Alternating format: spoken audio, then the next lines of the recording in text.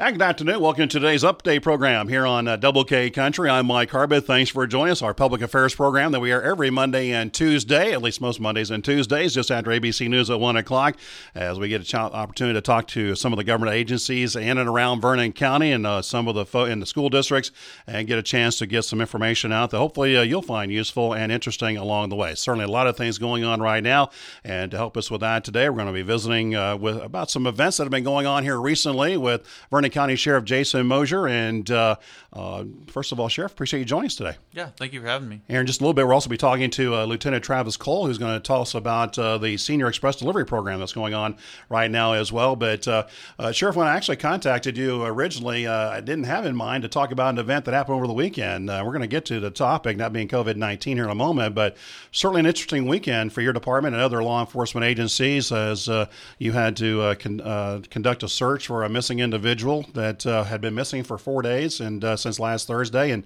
had a successful find yesterday. So tell us a bit more about that. Well, it definitely had a really good outcome. You know, we were starting to get, of course, real concerned. After 4 days, you know, the longer you go past that, your chances of finding somebody alive really decrease. So we were real excited to find this missing person still alive. He was reported to us on Saturday. He'd went mushroom hunting. When our deputies started talking to people and trying to get more details, they realized the last time somebody had contact with him was actually on Thursday evening. During the search, they even found a cell phone in the woods. The cell phone indicated he had sent a text out Thursday evening saying he was headed back to his vehicle. No one ever seen him again since then. By the time of the text on the phone, we believe it was dark by the time he started to head back. It was a pretty thick wooded area, so we think he got turned around. The search was started that night, went on all day Sunday. We called VCAD, their search and rescue team came out, which was extremely helpful. Conservation agents were out helping us. We called the Highway Patrol. They did grid searches, line walks. Couldn't locate anything on Sunday. We decided to expand the search by Monday. Started searching the waters. You know, the waters had risen quite a bit because of the rain. Helicopter with the Highway Patrol had spotted something Monday morning that they thought looked like a person in a field. So we made our way to that person and was really happy to find that they were still alive. Yeah, and what happened at that point when you discovered after 4 days and where things may look a little bleak at that point, and you did find the person still alive? What happens at that point to make sure he gets to where he needs for medical attention? Well, that was kind of our big issue. We were about as far away from any kind of road as you could get in that section. There was quite a bit of wooded area. He was in a small opening in a field. The Highway Patrol helicopter did a test landing in one spot where they thought a helicopter might be able to land, just to make sure that the MedLife helicopter, which is a little bit larger, they wanted to make sure it could land out in the field. Once we located him, of course, they contacted MedFlight right away.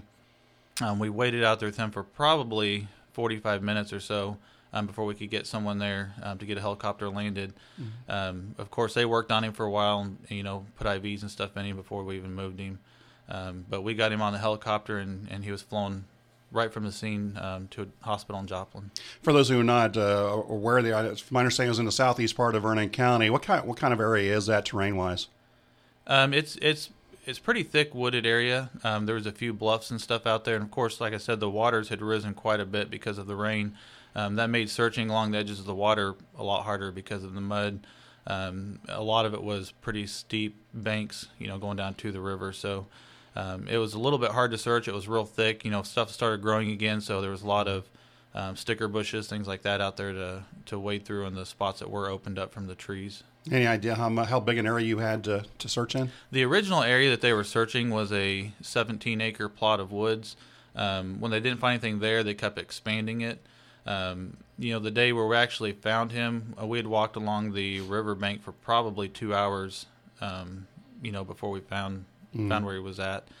So it was a pretty big area. It's kind of, it was out in the B Highway and 29, 25 area. Mm-hmm. So it's pretty rural when you get out in there. Right. Well, obviously a great outcome, and that was certainly great to hear. And I guess that's kind of indicates why you go through this process for those types of outcomes. It is. And, this is one case where everybody that we called provided help. Everybody was doing what they were trained to do. We kept searching. We were going to keep looking till we found him. Of course, like I said, on the fourth day, we were starting to get concerned that this may not have a good outcome. So it's really good to be able to tell everybody that helped. Hey, thanks for helping. We found him. He's alive. He's in hospital now. Especially those.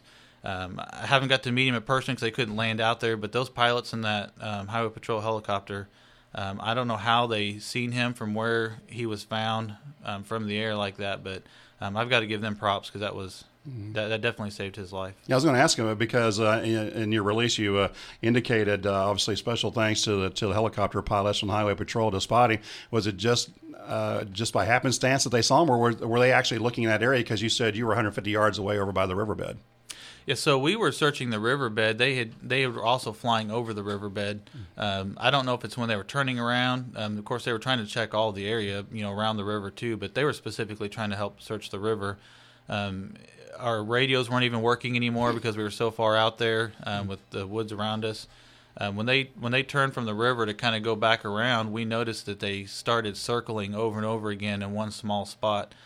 We didn't have radio communication at the time, so we started just making our way out in the field thinking they're trying to get our attention. And at some point we got to an area where we could hear enough on the radio to talk to them, and they started directing us more to what they were seeing that they wanted us to check on, and it was him. All right, well, good. That's a great story. I'm glad it turned out well, and I'm sure his family is as well. And he's from Cedar County, so just made his way over in Vernon County. So, in a situation like this, do you have advice for people who go out, out like this, to make sure that they have contact with whoever they need to get hold of?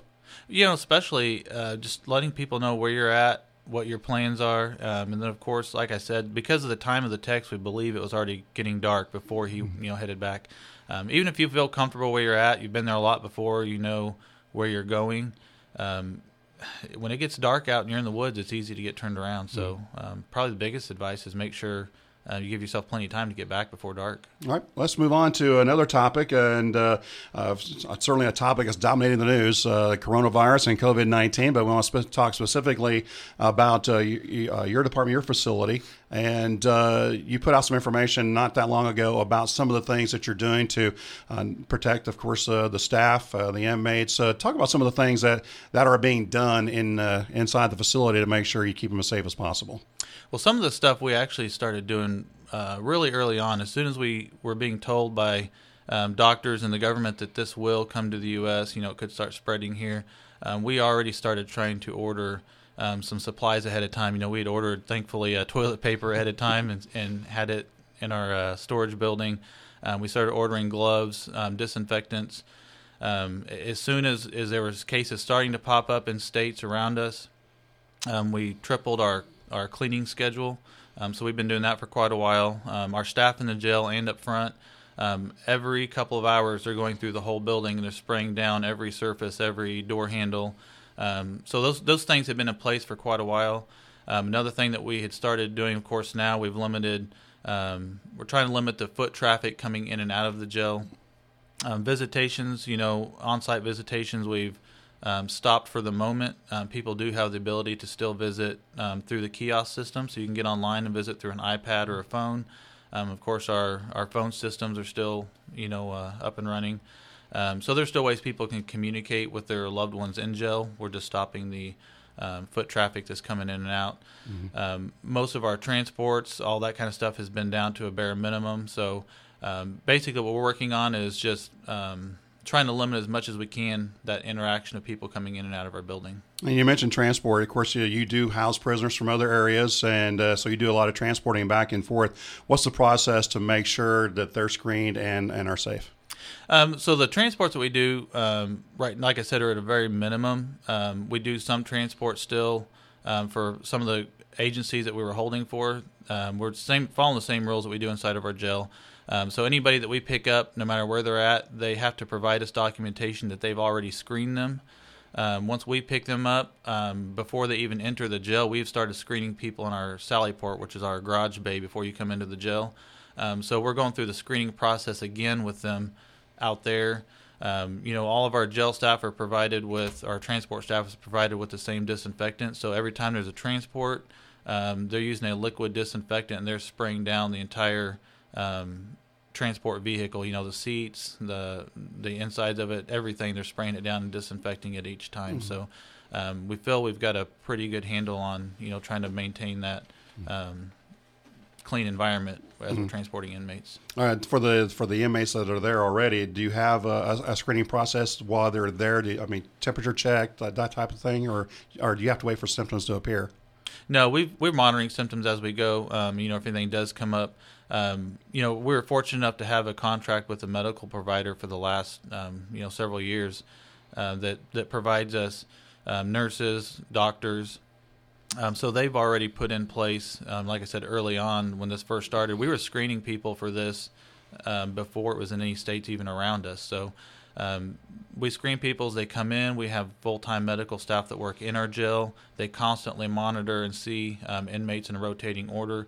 They watch for anybody that might have any kind of symptom. Of course, we want to take it as serious as possible. So even if it's not the same symptoms we're supposed to be looking for, if they just say, I don't feel real good, which is a common thing when you have people in a jail, anywhere. Somebody might have a day where they don't feel good. We're still seeing them and screening them again and monitoring that. So we're taking every precaution that we can to make sure the people in our jail as well as in our community are safe.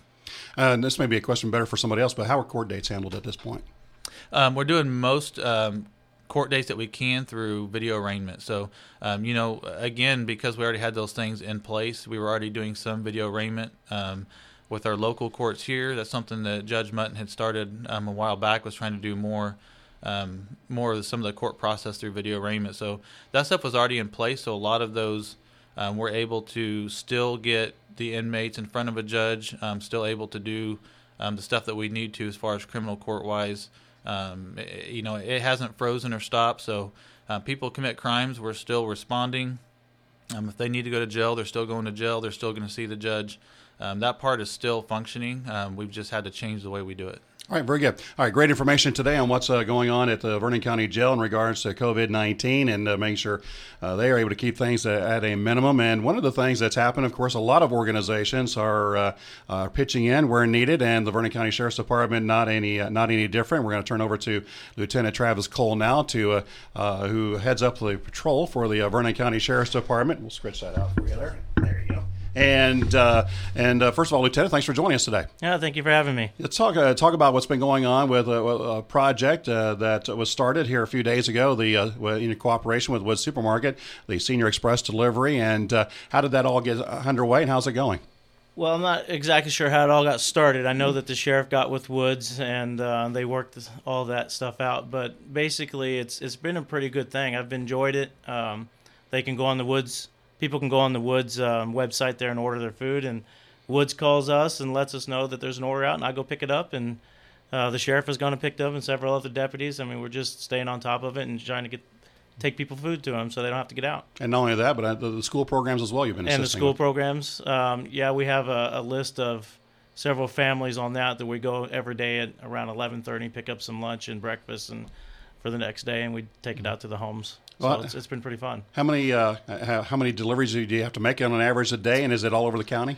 We're doing probably 12 to 14 a day, and I don't know the numbers. Like, we have a deputy that's been helping down in Bernal at that school too, and so I don't know the numbers from that, but we're doing it quite a bit of the day every day, so it's been pretty fun. Is this something that they're able to do with a normal patrol, or is this how they're making it work? Yeah, we're working it in around everything else. All right. So we're constantly busy. All right, very good. And I'm sure again, it's called Senior Express Delivery, so right. It's intended for the older sector who may have a more difficult time getting to town, and that can be a difficult thing to do. Yeah, that's correct. And the good part about it is because with the COVID-19 thing, they're the age group that's a little more vulnerable. So anytime we can limit them having to get out and amongst people, I mean, it